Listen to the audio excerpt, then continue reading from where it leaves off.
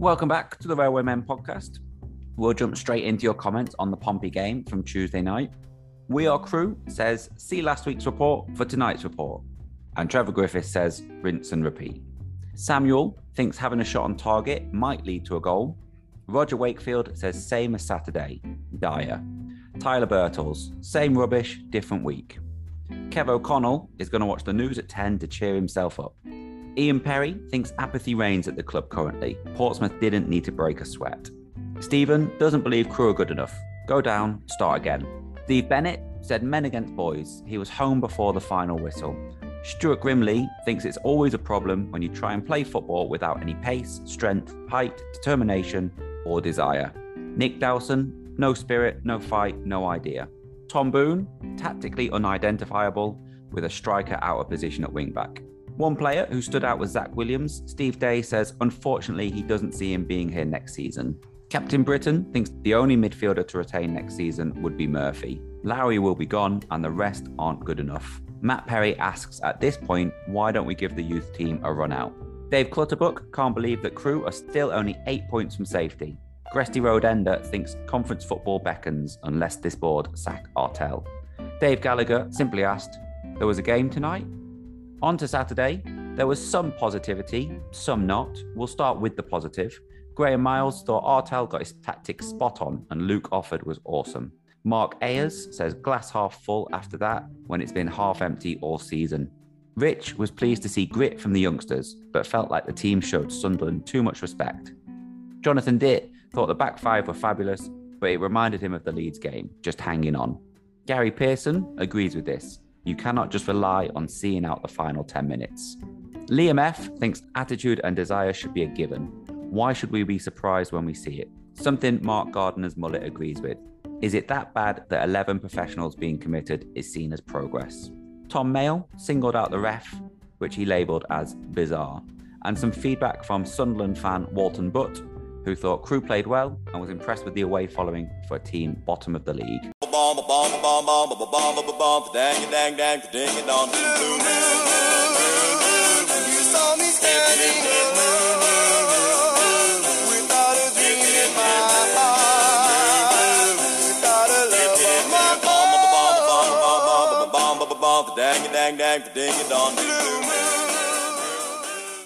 Hello, welcome to the Railway Men podcast. If you're a new listener, this is where we talk about the goings-on, the games and other happenings over the last week. And to help me do that, I've got three of our regular panellists. First, it's Russ Fern. Hello, Russ. Hi, mate. How are you?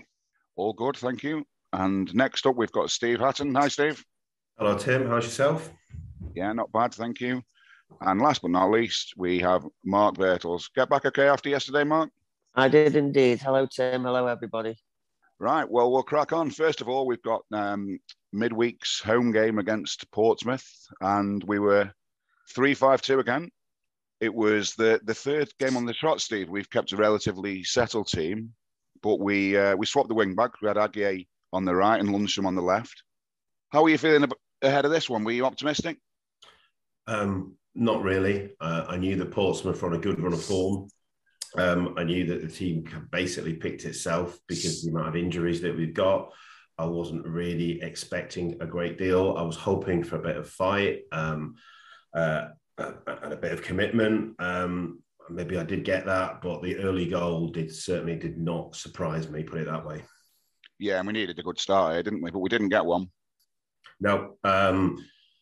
From what I remember, it was same old, really. I think the ball got recycled to our right, cross in, just outside the 6-yard box, another header, a goal we've seen many times this season, I feel.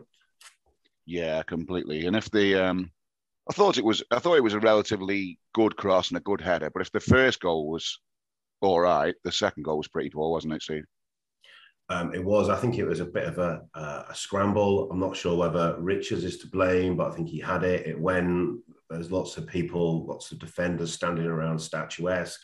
And again, it just feels like a scramble. Could the keeper have done better? Could someone have cleared it? It's a goal that I just feel I have seen multiple times this season, particularly over the last month and a half, I think.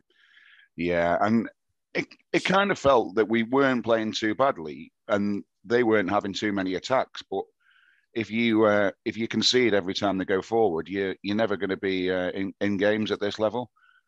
Russ, 2-0 down at half time. Was that a fair reflection, do you think? Yeah, realistically. I mean, I don't, like you said, I don't think we were too bad. It certainly wasn't the worst performance of the season. And you're playing against a team that are a good side.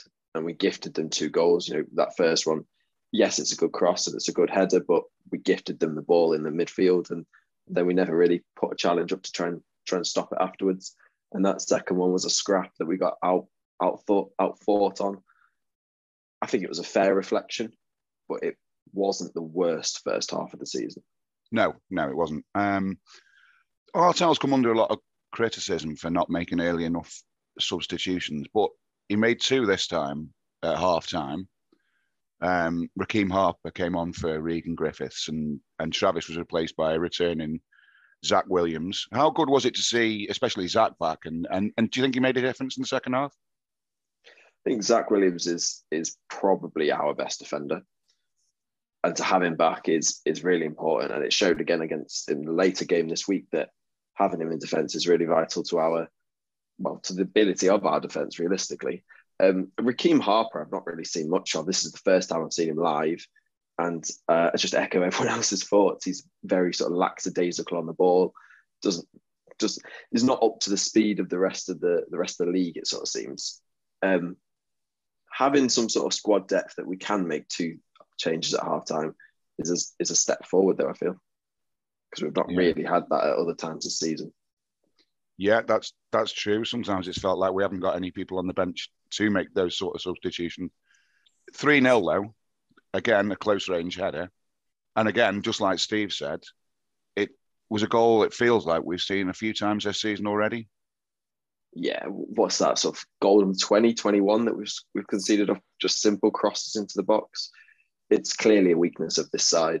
They've clearly got a striker who feeds off that. With Hurst, what's he like 7'8"? O'Royden couldn't pocket him like he pocketed Defoe. And I think it's interesting that both of those crosses came from their left, which was our right, which was where Dan Agee was playing at wing back, and he's another striker that Artel's had to play at wing back because of the lack of squad depth in that department. And you want to be angry at him because he's not got tight enough to his man. He's not tried to stop the cross, but he's not a wing back. So you sort of feel sympathetic for him at the same time. Hopefully, sort of in the coming transfer window, that's a place we can strengthen. Yeah, absolutely. We need to, don't we? Steve, I couldn't work out the second half of this game. It finished 3-1 and we created some good chances. But Richards made a lot of good saves as well in the second half. Were we in the game, or did Pompey just take their foot off the gas? I thought we were only in the game because they took their foot off the gas. And I feel that's why the last 20 minutes we created a few more chances. I think they knew, they were astute enough to know that they'd done their job. They were 3-0 up, foot off the gas. So yeah, we got allowed back in. But I think someone said it earlier, whenever they attacked, they looked like they were going to score. I thought they looked quite threatening going forward. And we were indebted to Richards. He made some decent saves in that match. And without him, the score could have been a bit higher. But I just feel they allowed us back in because they just relaxed and just dropped down a few gears. I didn't think that they got out of third gear at all during the whole night. I think that if they needed to, they could have stepped up a few levels. For me, it was one of the most disappointing home performances this season because I just never felt like we were in it. I never felt like we competed properly. We were always just on the verge of hold, trying to stay in the game as opposed to controlling it. I was really disappointed, to be honest, at the end of it. I just want to see us give teams a game, and I don't feel like we did that. It was a strange one, though, wasn't it? Because we had a lot of possession. We had a lot of shots. We had a Riordan at the bar. We had, obviously, Long scored at the end when the Irish keeper threw one in his own net. But you're right. It didn't feel like we were in really competing in the game. Is that fair?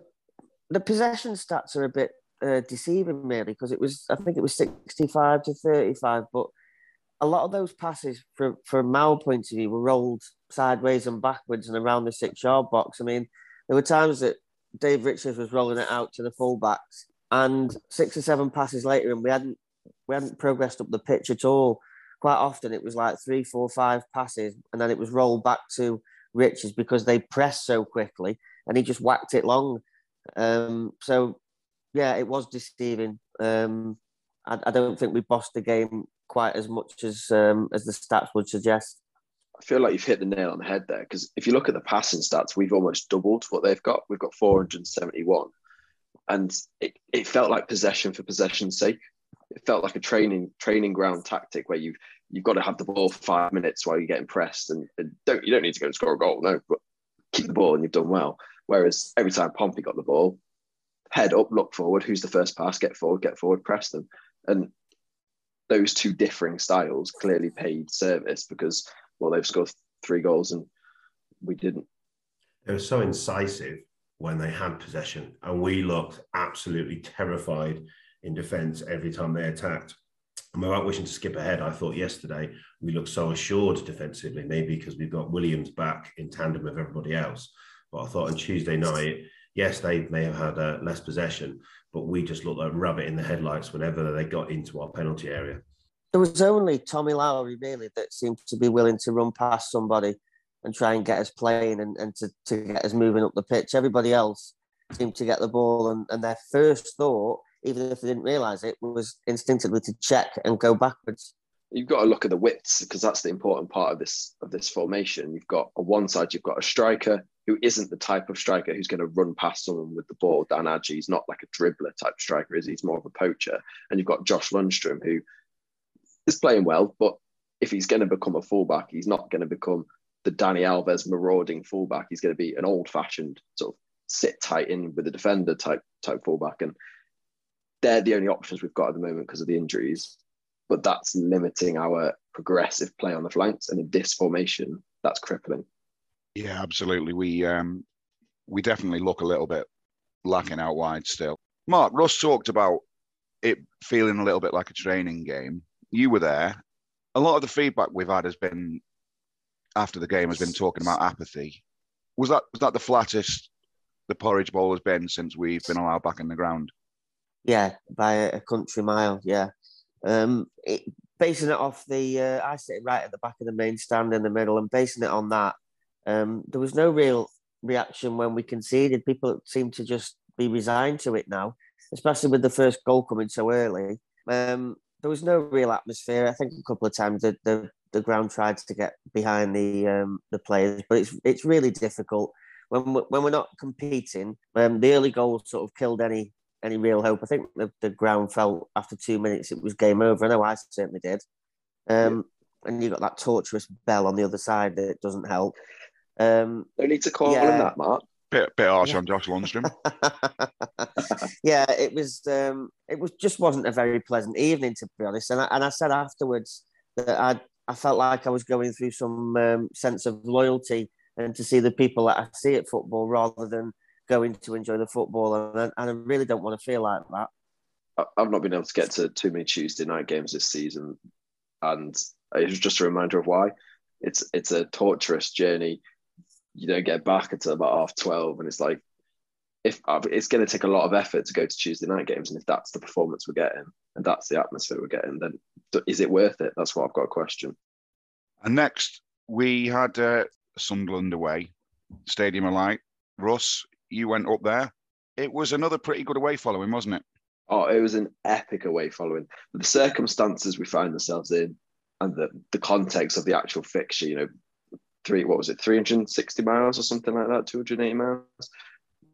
We've got some diehard fans this season, and Artel's right to applaud us because, we made all the noise the entire game. And I think, the backing that we're giving this team in our numbers is outstanding, to be honest. Yeah, absolutely superb. You and the people you were you expecting a positive result? No. I was with one of my mates, Callum. He randomly predicted a 1-0 win with Chris Porter notching a 90th minute goal. You'd have liked that, Tim. And everyone else was defeat. And I think the manner of the defeat was the surprise.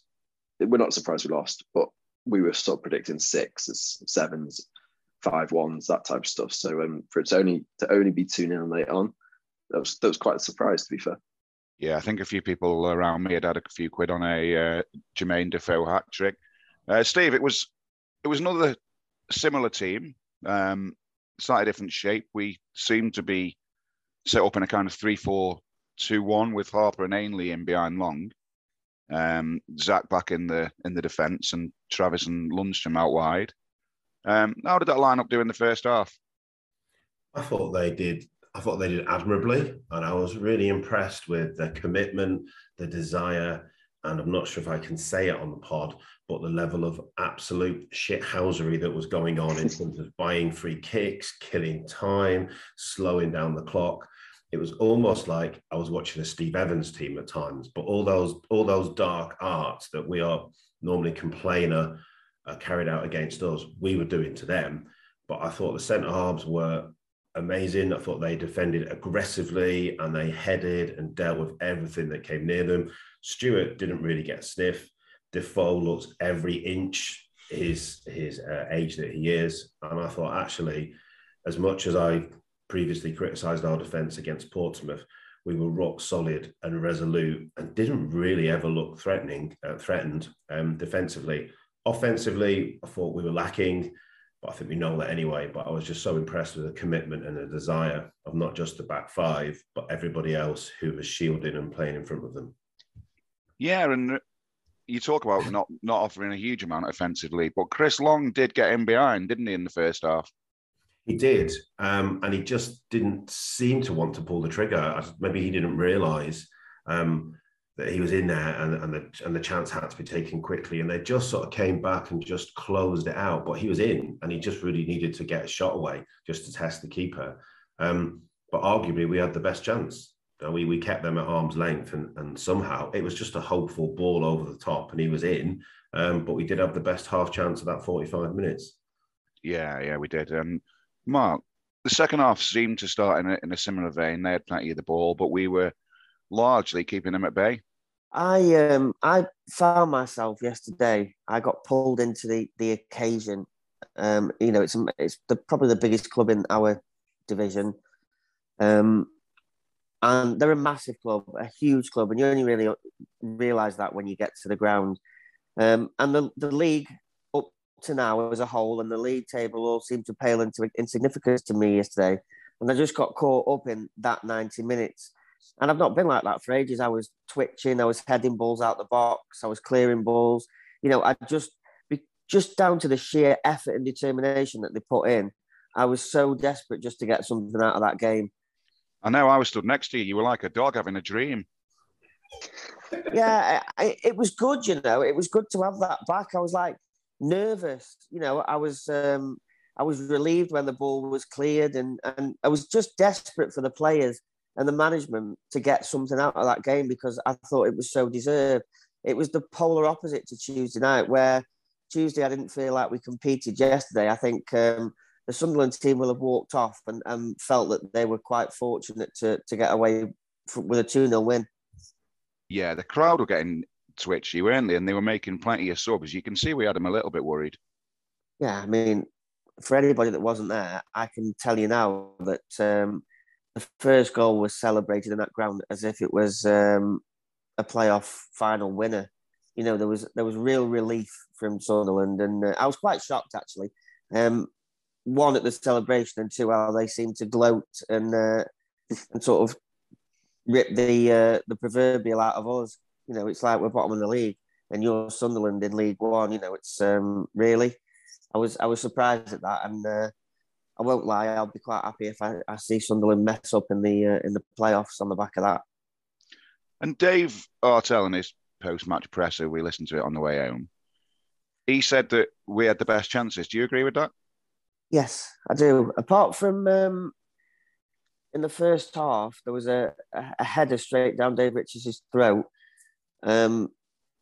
Before that, and before the goals, which, he had no chance with either goal, he wasn't flying around his goal making save after save. It wasn't Blackburn-esque from years ago. We were, Steve's just called it really, really well. We were so resolute. We were dogged, determination. There was, real fight and determination from some young lads to keep the ball out the net, which we've not seen this season. That's the first time really that I've felt that they didn't deserve to lose, and I've not said that many times this season.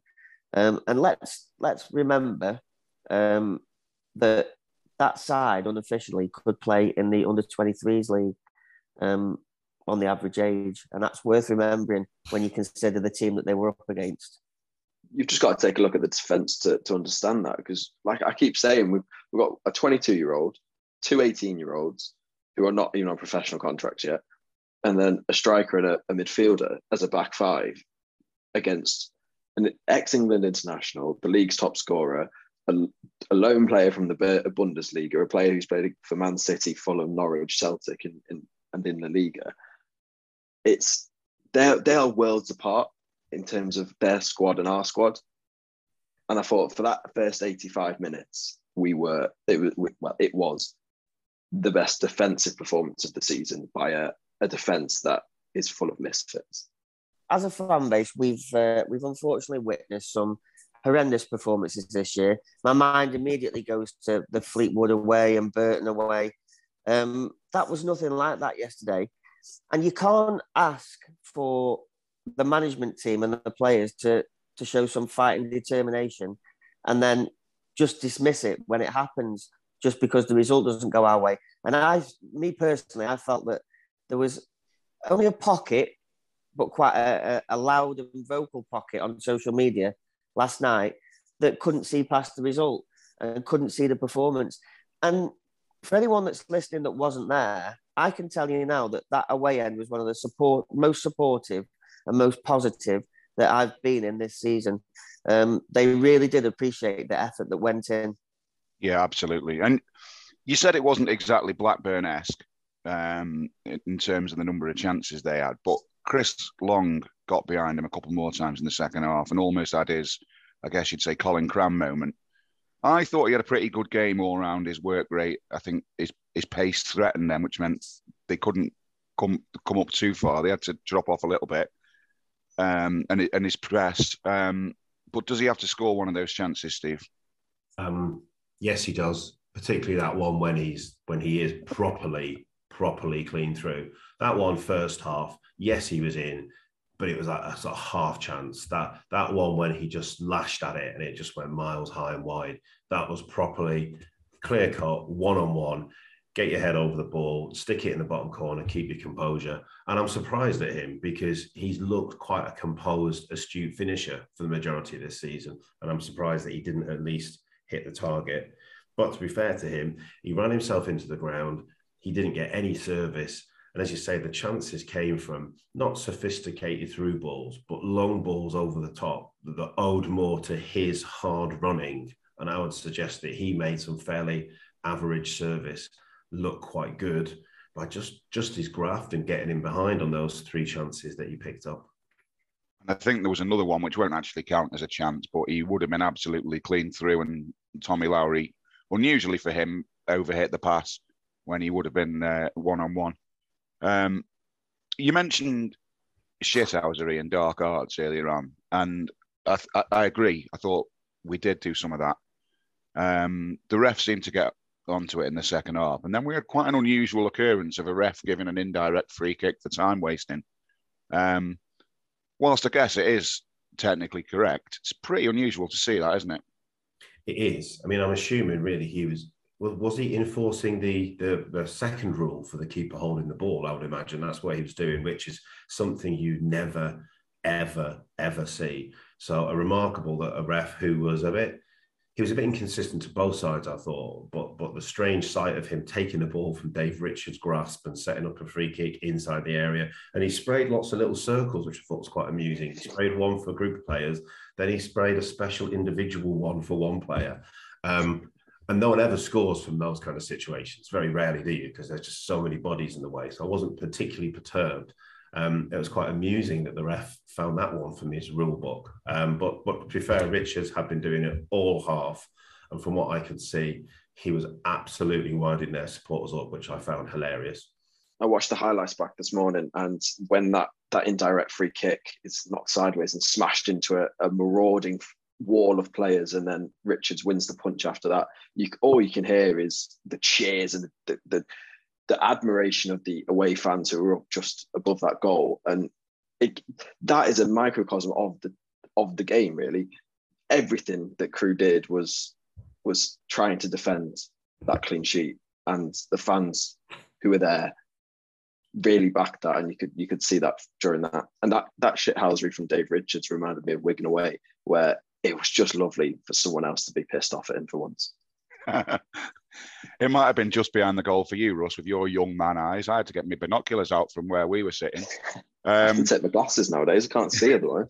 As Mark said, that was one of the most positive and loyal away ends, even at 2-0. I think the fact that we could see how gutted the players were not to have got something out of that game. The crowd stayed loyal right to the end. Did the players deserve that loyalty? Yeah, definitely. I think we've said it.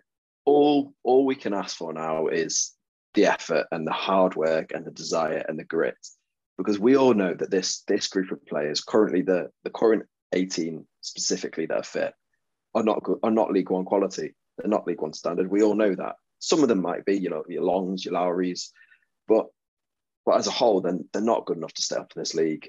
We're going to go down. We've been relegated since December. Realistically, it would have taken a minor miracle. But for me, if they're putting in the right effort and doing the right things, I'm content with that. And I think they did deserve the loud singing and the loud support at the end. Indeed.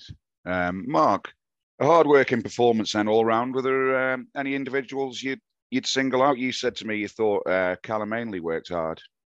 Callum Ainley did work hard, yeah. The defensive side was quite good as well yesterday. He got a lot of blocks in. His blocking's definitely improved. But I don't want to single anyone out, if I'm honest. I think every single player yesterday could walk off with his head held high. I was proud of him. And again, I want to reiterate that I've not said that or felt that many times this season. And there seems to be some people with a certain agenda. Like I've said a few times in the last few weeks that if we're going to go down, then I want to see us go down fighting. And that's almost like in preparation for next season. Not just sleepwalk into the league below, but try and sort of, even in a perverse kind of way, sort of have an extended pre-season now and use this season to prepare for next season. And I felt that I saw the beginnings of that yesterday. And something I said to you in the car on the way home, because of the reaction of some on social media that it's another defeat and it's another poor display going forward, that hypothetically, if we'd sacked the manager and there was a new manager in charge for that game yesterday, and it played out exactly the same way that it did, I feel that people would be saying, what an improvement, look at the work rate, look at the way that they defended. But because it was still Artell and it was still the same group of players playing a similar way in terms of formation, people just saw it as another defeat and that there's no hope and that we're going to get relegated if we go down again. And it's ridiculous. That was a million miles from most of the away performances I've seen this season. So, all the credit that they got, they deserved. They were applauded off by almost everybody in the way. And there weren't many that left early. Every single player came over and clapped at the end. And they absolutely deserved it. Yeah, I think it was a very, very resilient performance, if nothing else. I think Russ is right. Some of the players aren't ready, and that's no secret. But we have to remember there was a spell where we were near the bottom of League Two, and Charlie Kirk and Harry Pickering and Perry Ng and Ryan Wintle weren't ready. Now, if we got another manager to come in, we'd expect them to start putting right what's gone wrong. Well, that's what David Artell's doing. Yeah, well said. Steve, just staying on some of the reaction after the game, do you think that's genuinely a reaction to that performance, or is it a wider frustration caused by the season as a whole? I think it is a frustration caused by the season as a whole, and I've seen people making comments along the lines of, can't believe people are happy with that, another defeat. But I just think you have to actually look at the bigger picture and the fact that we've pretty much got nearly a starting 11 out of injuries. we're playing a team who the only thing we have in common with them is we play in the same division. Other than that, they are light years apart from us. And I tweeted yesterday that the most telling moment for me was we brought on Ollie Finney, they brought on Patrick Roberts. And that's not a dig at Ollie Finney. That's not a dig at our club. That's a recognition of the fact that they can call on arguably a level of stellar talent that is above League One. And he's sitting on their bench and he made the difference for them. So whilst I get people's frustration, I think you have to look at the two teams, their status, and actually just look at the fight and the effort and the resilience we put in yesterday. And obviously I expect commitment, and that is a no-brainer. But sometimes that level of commitment goes above and beyond. And I think yesterday people were putting their bodies on the line and were showing a real level of fight and positivity that we haven't seen in many of the drubbings this year. And yet there was lack of quality going forward. We get that. But equally, that's where we're arguably missing most of our players, is in those wide areas and offensively. And I think you can't overlook that bigger picture. People will say it's an inferiority complex and, we're just little old Crewe, and the fans buy into that. But I don't think that's true. I think sometimes you have to sit back and say, they're just better than us. Pound for pound, player for player, they are better than us. And our boys put in all the effort in the world to keep that clean sheet, and they just fell short. And that's not through lack of trying. And that's in my opinion, is what the fans should be backing. You can call it defeatist, Russ, or you can call it reality. It's quite possible that, and people will say I'm being defeatist saying this, I would imagine, but it's quite possible that that's the last time we'll play at the Stadium of Light for quite some time. And we took the time to have a walk around the stadium before the game and just take it in for that reason. And they're a Premier League club in everything but status at the moment. Their ticket office is like a hotel. They're an enormous club. And just to sort of make it even more difficult, we're also coming up against a manager that probably knows our squad and manager better than anybody else in the Football League at the moment. There would have been no surprises how we lined up and what our strengths were going to be and weaknesses. And still, we managed to show that resilience. And, football fans, when we haven't played very well this season, and again, I'm talking about the likes of Fleetwood away, and we come out and we're all quite rightly annoyed and frustrated. And it's like, the least we expect is some effort. The least we expect is for them to compete. Well, that happened yesterday, but yet for some, it's still not enough. And I just wonder what the expectations are. We're not suddenly going to become a completely different animal and start winning games. It doesn't matter who's in the dugout. It's the players on the pitch are progressing and learning, and they're not suddenly going to go on an unbeaten run of, 6, 7, 8 games. It's not going to happen. It would be amazing if it did, but it's highly unlikely. So as a fan base, I think what we need to be doing is sticking behind them and supporting that progression, knowing that the period that we went through when we got promoted will come again if we remain supportive. Fair play. Mark, you said that we're not going to be back at the Stadium of Light for a while. So any last thoughts before we move on? This is the league to be in. I think this is where I feel at home. The thought of standing in an away end at Harrogate and Barrow, as opposed to standing supporting at the Stadium of Lights, they're worlds apart. So, this is the league we want to be in. They're the games we want to be watching Crewe in. Fair play. So now we'll have a look at the games coming up. Wigan on Tuesday and Bolton on Saturday. But first, let's find out how the women got on away at Merseyrail Ladies.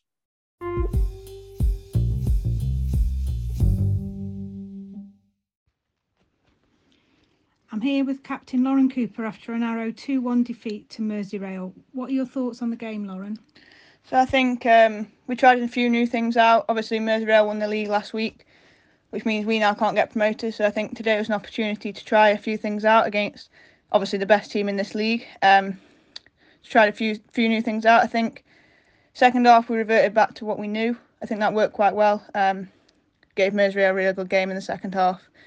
Things to learn, things to improve, but yeah, losing's never nice, but it is what it is. Yeah, it was a bit of a tough result in the end. What do you think of the performance today? Do you think you deserve more out of the game? Yeah, I think we probably did. I think a point perhaps would have been fair. I think we had Merseyrail on the ropes in the second half. Played some real nice football. First half played some real nice football as well. Just they got their chances in the first half. Second half we scored our goals. We scored our goal. I think a point would have perhaps been a fair result, but it's not always the way it goes. So looking forward then, next week I believe it's Salford City Lionesses. Have you learnt anything from this weekend that you can take into the game next week? Yeah, Salford away next weekend. I think there'll be a tough game as well. We haven't played them yet this season, so we're kind of find out a bit about them. Again, I think we'll probably try some new things and try keeping it fresh, looking forward to next season. But yeah, obviously looking forward to come back with a win, hopefully. Lovely. Thanks for your time. Have a good week and good luck for next week's game. Thank you.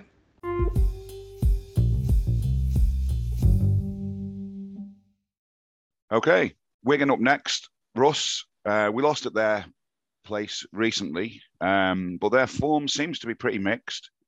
They beat Wycombe and Wimbledon, lost to Sunderland and Sutton. They're still second in the table. They're in the hunt for the title. What chance have we got of stealing their pies on Tuesday? I think we'll come away with no pies. And if we do, it'll probably be like a leek and potato one that's not very nice anyway. They're a good team. They're a very good team. They've shown us that. You say they lose to Sunderland, but as we've just gone on about for the last half an hour, Sunderland are one of the best teams in the league. So that's sort of by the by. It's going to be a really tough game at home. They're going to bring a lot of fans, of course, on a Tuesday night. And we're going to have to be at our top ability to get anything from it. I think Charlie Wyke, if he's fit, he's gonna give the young lads in defence a real tough go again. Mark, are the Latics going to get stuck in the porridge here? I mean, stranger things have happened, haven't they? I think it's just important for me, I think, to pick up where we left off yesterday. There ain't no bones about it, that the players put a real shift in yesterday for the full 90 minutes, and I'm sure to replicate that again on Tuesday won't be easy, but that's the aim, isn't it? To show that consistency. So I think a similar sort of performance rather would please me on Tuesday night. It'd be interesting, as it would have been yesterday, if we went one up. Could we see the game out? If Long scores one of those one-on-ones yesterday, could we show that resilience to get a 1-0? Well, we'll never know that now, but it would be interesting if we could go one up.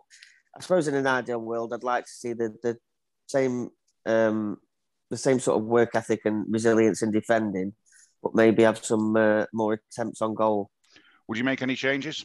No, me personally, no.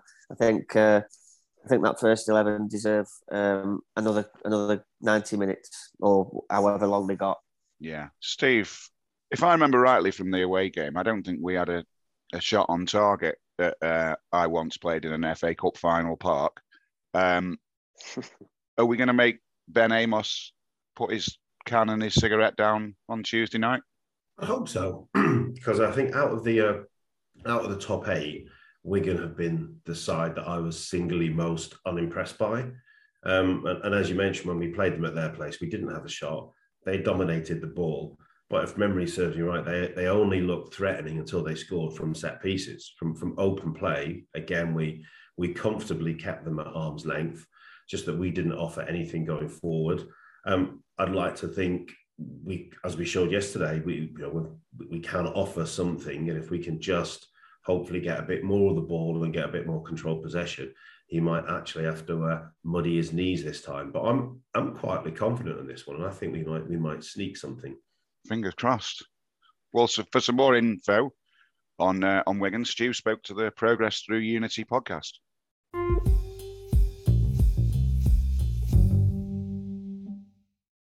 Hi, Barry. Welcome back to the pod.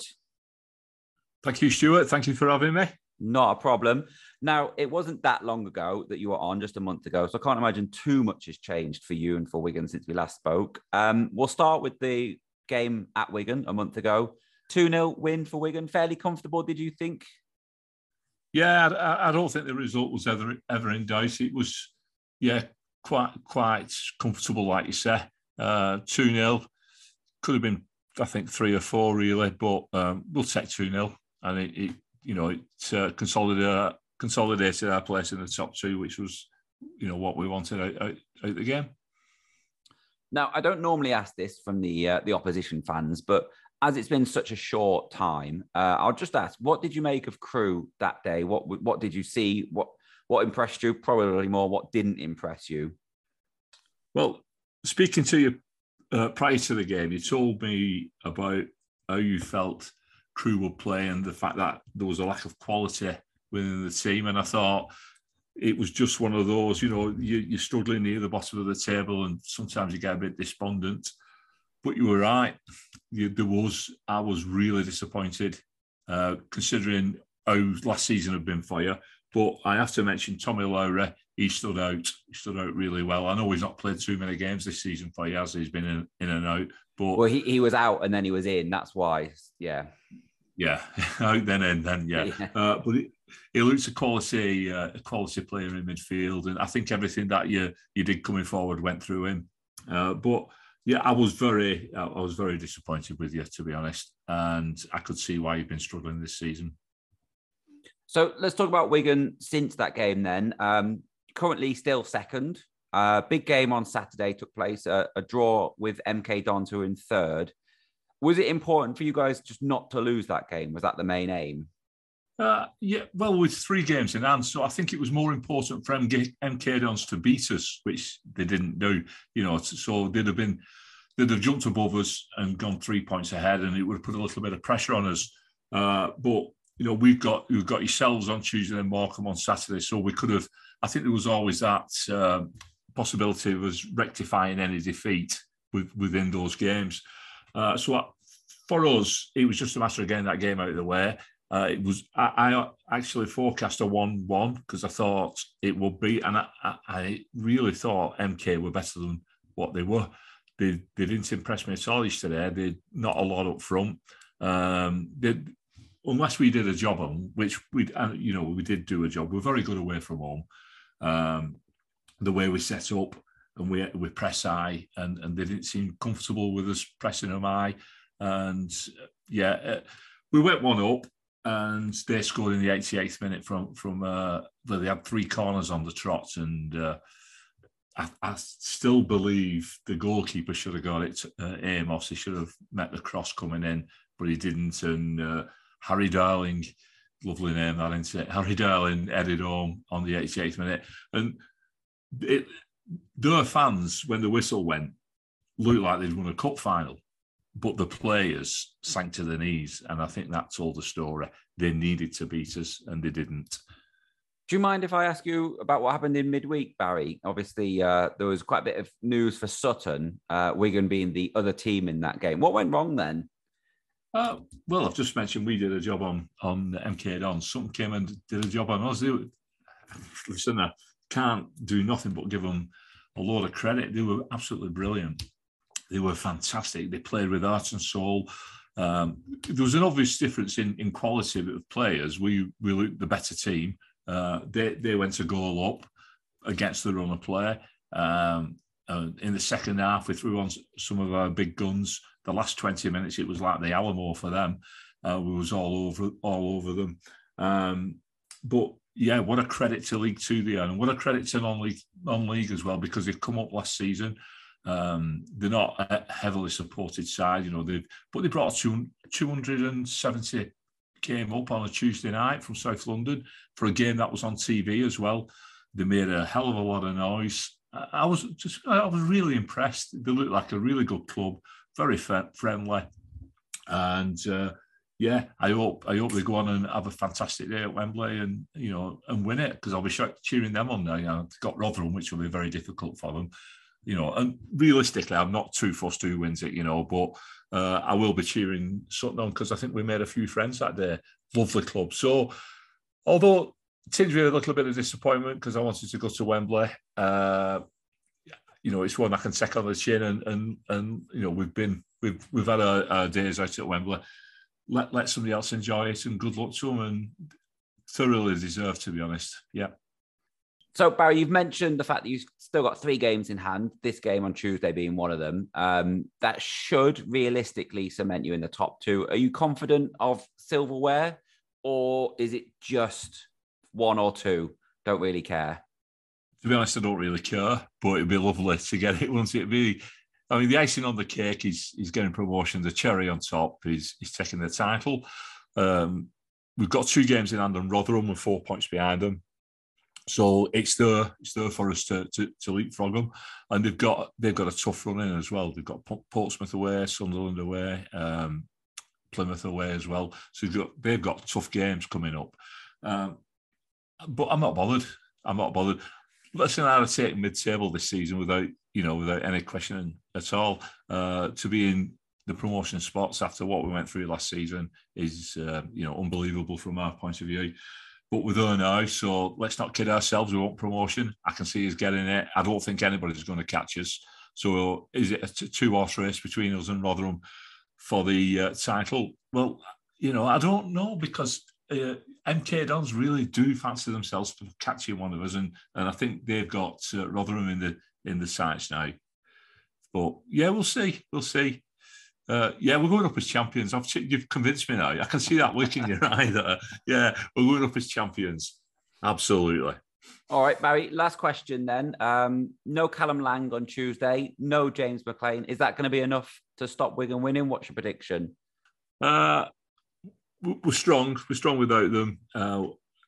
I think it'll be another 2-0 if I'm being honest.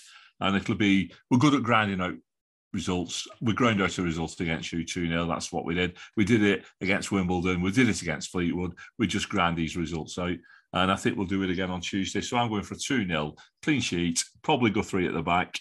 And, to marry up with you like a 5-3-2 sort of formation. And we'll have McGuinness and Humphreys up top with Will Keane just behind, flying about, and possibly Guion Edwards coming in as well, but more or less the same team from Saturday. I think Edwards will come in. I don't know before though. Okay, Barry, thank you for your time. No problem, Stuart. Thank you for having me.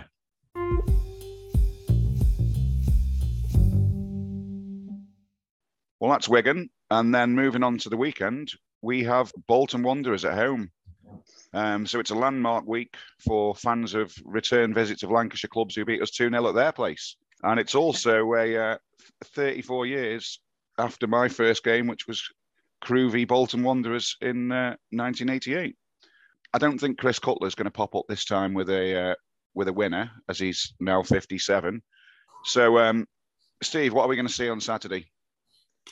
A large, boisterous, noisy away following, a team who probably now, I think the playoffs have gone for them. They've played a few more games than the teams above them. There's a bit of a gap. I think their home defeat to, I think it was Plymouth yesterday, probably signals the end of their playoff intentions. So maybe you're just going to have a team who've got no pressure, who might just turn up and enjoy the occasion. We miserably lost 2-0 there. It was one of the low points of the season. I'm sure Gomez played actually maybe one of the last times we saw him. But it'll be a good atmosphere. But arguably 2 teams with probably very little left to play for, I would suggest. I think that was the game when you hit the bar, wasn't it, late on? Yes, you're right. Actually, it was. Yeah, absolutely. Yeah, maybe we thought he was going to be a decent player then, and it absolutely lashed it down. Yeah, I think it was Williams' debut as well. Yeah, definitely one of his first games, wasn't it? Yeah. I think you're right. I think it was. Yeah. Ross. It was Williams' debut, and he was given Magic Gomez in front of him and Callum McFadzean to the left of him. You'd have thought he'd have given up being a professional footballer after that. Russ, one of their best players is that Alpha Lion. Will he be overawed when he sees Crewe Esti on Saturday, an actual lion? Yes, yeah, he's gonna see Gresty in his gorgeous mane, and he's gonna go back to Lancashire and take a pie with him probably. Happy days. And Mark, I've been saying that we're down since there were still leaves on the trees last year. and you're still looking at the league table. So I think the stats guys have us 99% to be relegated and over 50% now to finish bottom. What do we need from these two games, Wigan and Bolton, to keep the season alive, or just to give us a bit of hope? Wins. I mean, of course, it's almost certain. You wouldn't. No sane person would put any money against us going down, but by some miracle, it seems like we've been 8 points adrift for the last 6 months. And it still hasn't changed. And you still think, if we could get a win and close that gap to 5 points, would we all be sitting there if the gap was 5 points saying it's an absolute dead cert? I'm not sure that we would. And we've got a run at some point coming up in 2 or 3 weeks, I think it is, where we play Fleetwood, Doncaster, and forgetting the third one is Wimbledon. Morecambe? Wimbledon, that's it. Thank you. And you think there's the potential for 9 points in a perfect world, especially if we play like we did yesterday. So who knows? I'm not for 1 minute saying, oh, there's still a chance we might stay up and getting all exciting. But there is still a chance. It's not mathematically impossible. And for me, we are seeing signs of improvement, which is good to see. As Russ has just alluded to, it's a very different lineup that will be facing Bolton than that faced them last time.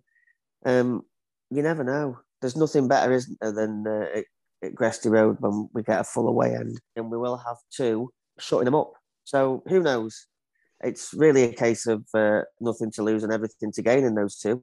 Absolutely. Well, for more information on the Bolton game, Stu spoke to Daryl Morris.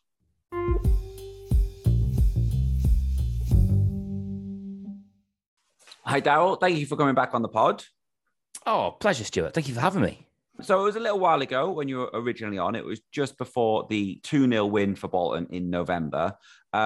Crewe fans will probably put that as one of their low points. They just didn't turn up that night. What was your perspective? What was the Bolton perspective on that game?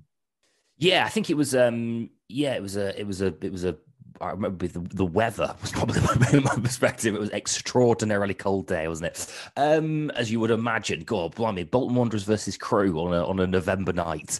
The glamour, eh? The glamour. Yeah. I think that was an interesting time for us, and we were in a period where we were kind of struggling a little bit, and we were in different form. And we weren't really sure at that point which way the season was going to go. And I know that our fortunes have sort of gone in different directions since then, haven't they, really, as two clubs? And I think it was one of those that, with all due respect, we saw as a game we had to win, really. That we had to get a result, and we did. And I think, if I remember rightly, it sort of helped us push on a little bit and get a couple of results before the end of the year.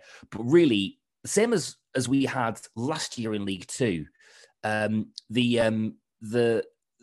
turn of the year was a real big, and we'll talk about this in more detail, I'm sure, Stuart, but the turn of the year was again another big moment, bringing in players, increasing the depth of squad. Really feels like our season started in January again. Let's talk about that now then, because obviously we've had a January transfer window since we last played. Who came in? Who left? What's changed? We managed to hold on to most of the key players. So I think Dapo Afolayan gave you a real rough ride, didn't he, that night? And as he does, he tends to. We managed to keep hold of him and some of the other sort of key assets. We strengthened up front. We had a real problem with getting the ball in the back of the net. Which I've been following football for most of my life, Stuart, and I've come to realise quite an important part of doing well in the game is putting the ball in the back of the net. And we had Owen Doyle, who was who's an Irish striker. I think he was in and around the camp in November, and he left us in January. And we managed to bring in a couple of players. We managed to bring in Dion Charles, who'd come in from Accrington, who's brilliant player, really hungry. His form's dipped the last 3 games, but started really brightly, really hungry, never giving defenders a minute.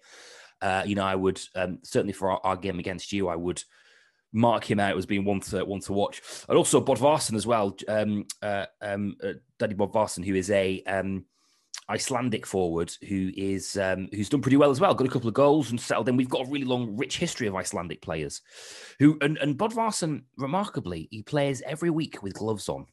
And he comes from one of the coldest places, the coldest inhabitable places on the planet, and he still feels the need to wear gloves in Bolton in March, which I found a little bit surprising. So we managed to bolster the ranks, and actually we brought in a couple of other players as well, Morley and Sadler, and we found depth where we lacked it before, and we managed to bolster it. And actually, from January.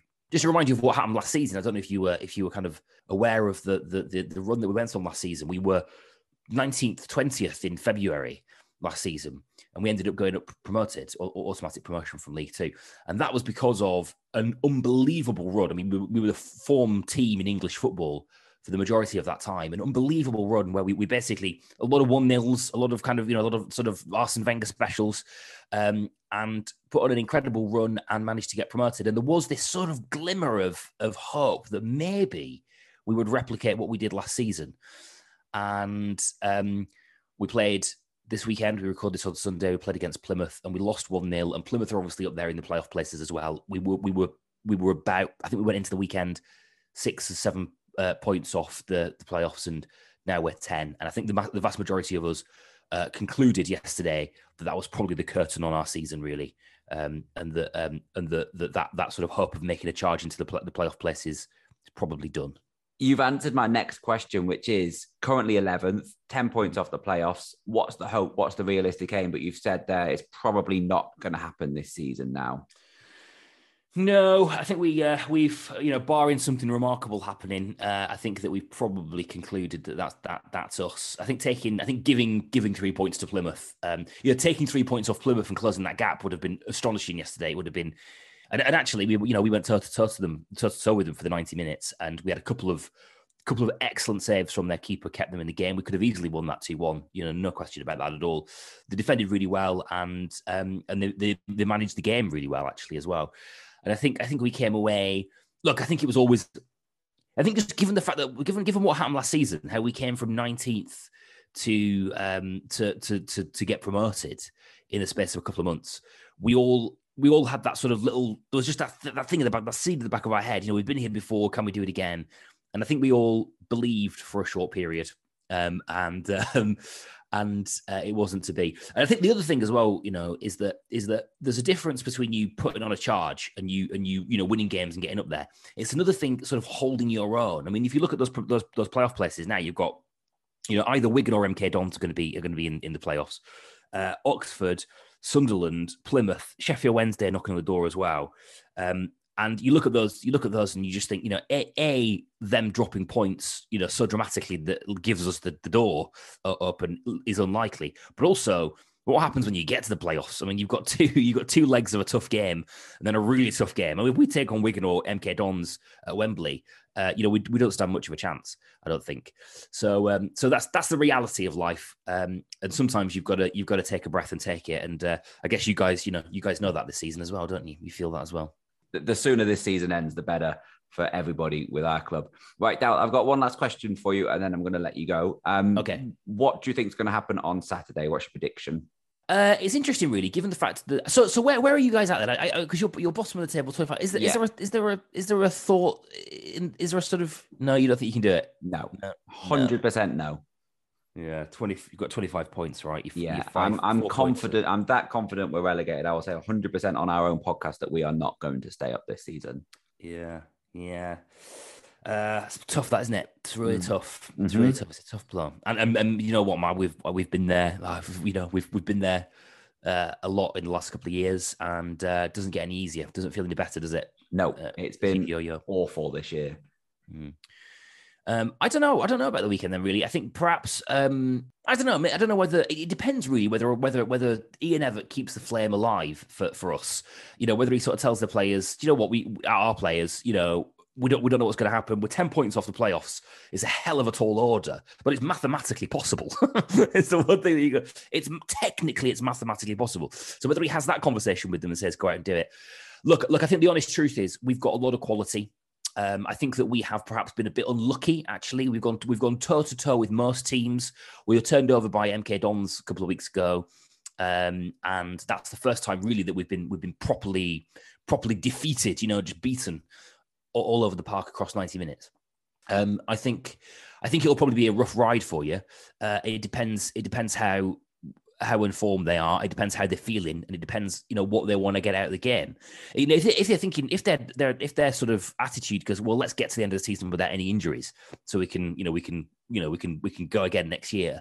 I think we'll be in and around automatics next year. You'd have thought, or at least playoffs next year. There might be a creeping sense that taking it easy and taking our foot off the gas a little bit might give us a better chance in the season, in pre-season and over the summer. So you might benefit from that. But it's going to be a tough game for you. But it depends which Bolton turn up. Yes. Fair enough. Yeah, fair enough. And you know what? I full solidarity with you. We've been there, and we've watched. I've watched my team relegated from the Premier League, relegated from the Championship, relegated from League One into League Two, and all of the uncertainty. And we had that famous couple of hours before we were ticking towards going out of business. And I remember going to see Bolton play against, I think it was Coventry, and it was not long after the administration, and we had no players. We had to field our academy team basically in a kit that had been bought from from the retail park or something like that. One of those classic stories of them literally cobbling together a team. And I think there is something about that. I think every football fan. I've got lots of friends who are United fans and who are who are City fans, who are new City fans, the new breed of City fans, or whatever else, who have never known what it feels like to really go through it. To stand on the terrace on a miserable Tuesday while you're beaten 4-0 and it looks like you're going to be relegated to League Two. Those are the things that they're the making of football fans. I think the making of football fans, and it makes those. You'll be back. I've no doubt about that. You've probably got a lot to sort out and some stuff to get together. But I think that I think that every football fan at some point in their life has to experience that, and you will come out the other end stronger. So I spare a thought for you. I know how it feels, and it's not nice to see it. Daryl, on that note of positivity, I'm going to end it there because I feel like that's a great place for us to stop this chat. So thank you for your time. Thank you, Stuart. A pleasure. Good luck to you guys. Good luck next season.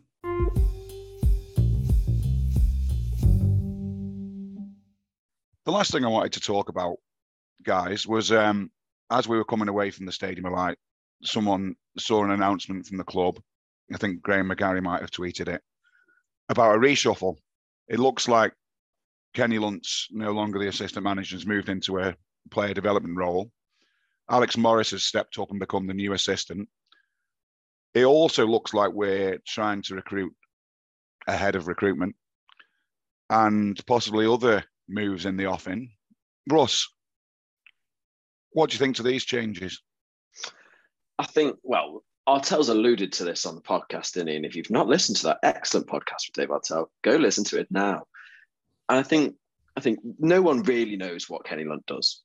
Apart from he can whip a free kick in, no one really knows what he does. So moving him back, bringing Alex Morris through, who no one really knows what Alex Morris does either, but was he favourite for the Vale job like 2 years ago? He seems to come with some sort of recognition for his ability.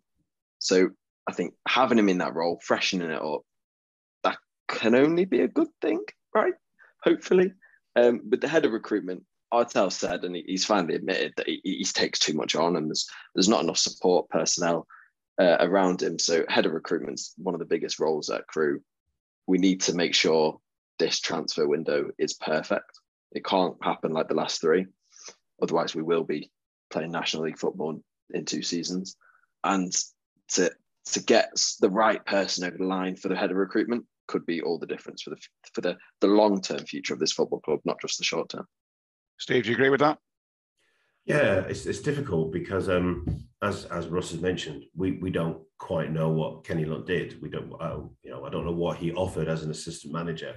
I do remember him as a player and obviously as a personality, and he wasn't the most vocal player on the pitch. He more led by example rather than by kind of being kind of motivating players vocally. So I've never really kind of married up in my head how he would work as an assistant manager.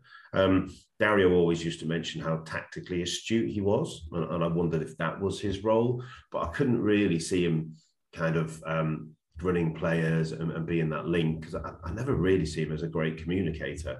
But a reshuffle to freshen things up and change it up, absolutely. Whether Kenny hangs around or not, I don't know. I imagine he's probably not best happy at the change, and maybe we'll see him move on. But I think the reshuffle to get things right transfer-wise, because we've obviously made a great deal of mistakes, I think is massively important. Yeah.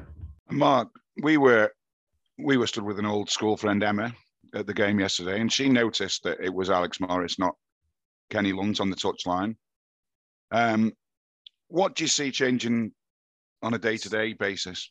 Well, I'm not sure is the short answer, because I don't know what the different roles were. Alex Morris seems very intelligent and a very good coach and very well respected.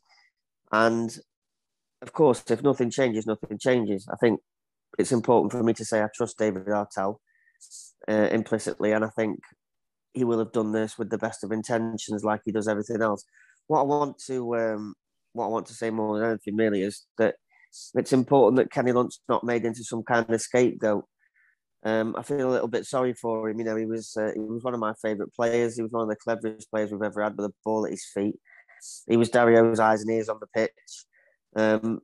He's incredibly committed to Crewe, and you know he was a good enough assistant manager to get us promoted. So let's not forget that.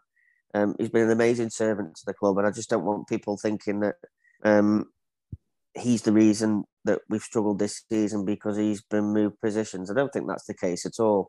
I'm sure, you know, as always, if we could get David Artell on now to explain the reasons behind it, then he'd make it all make sense. I like the idea that he said that everybody's in the role that suits their strengths. I think that's how any business should be.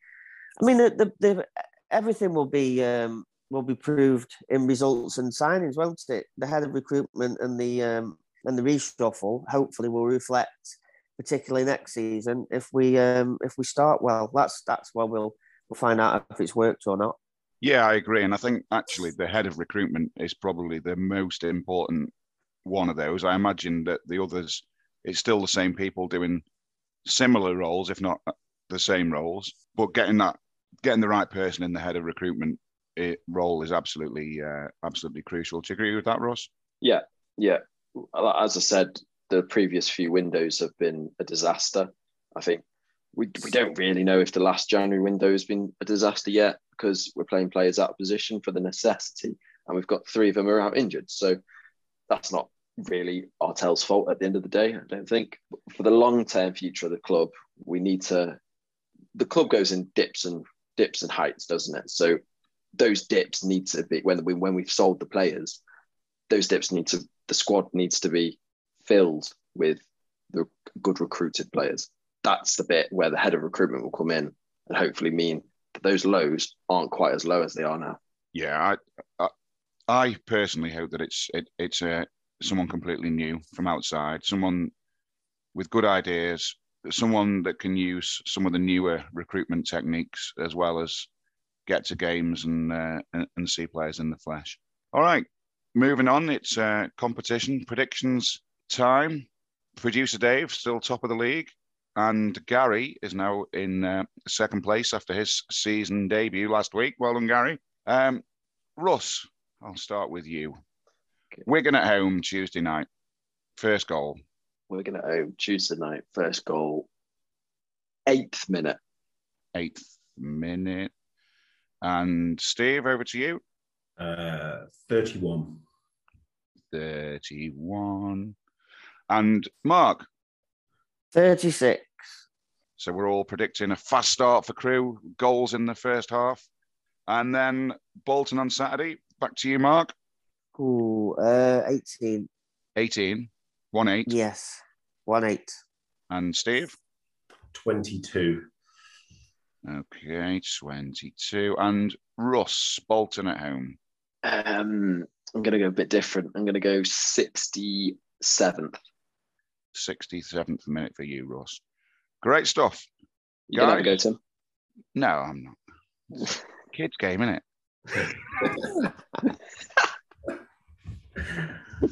Well, I guess that just about wraps her up. One final reminder, guys, the David Artell podcast is live and available on all your usual feeds. Thanks very much to you, producer Dave. No problem. And to Russ. Thank you very much. Steve. Thank you very much. And Mark. Thanking you. And most important of all, you, the listener. Goodbye.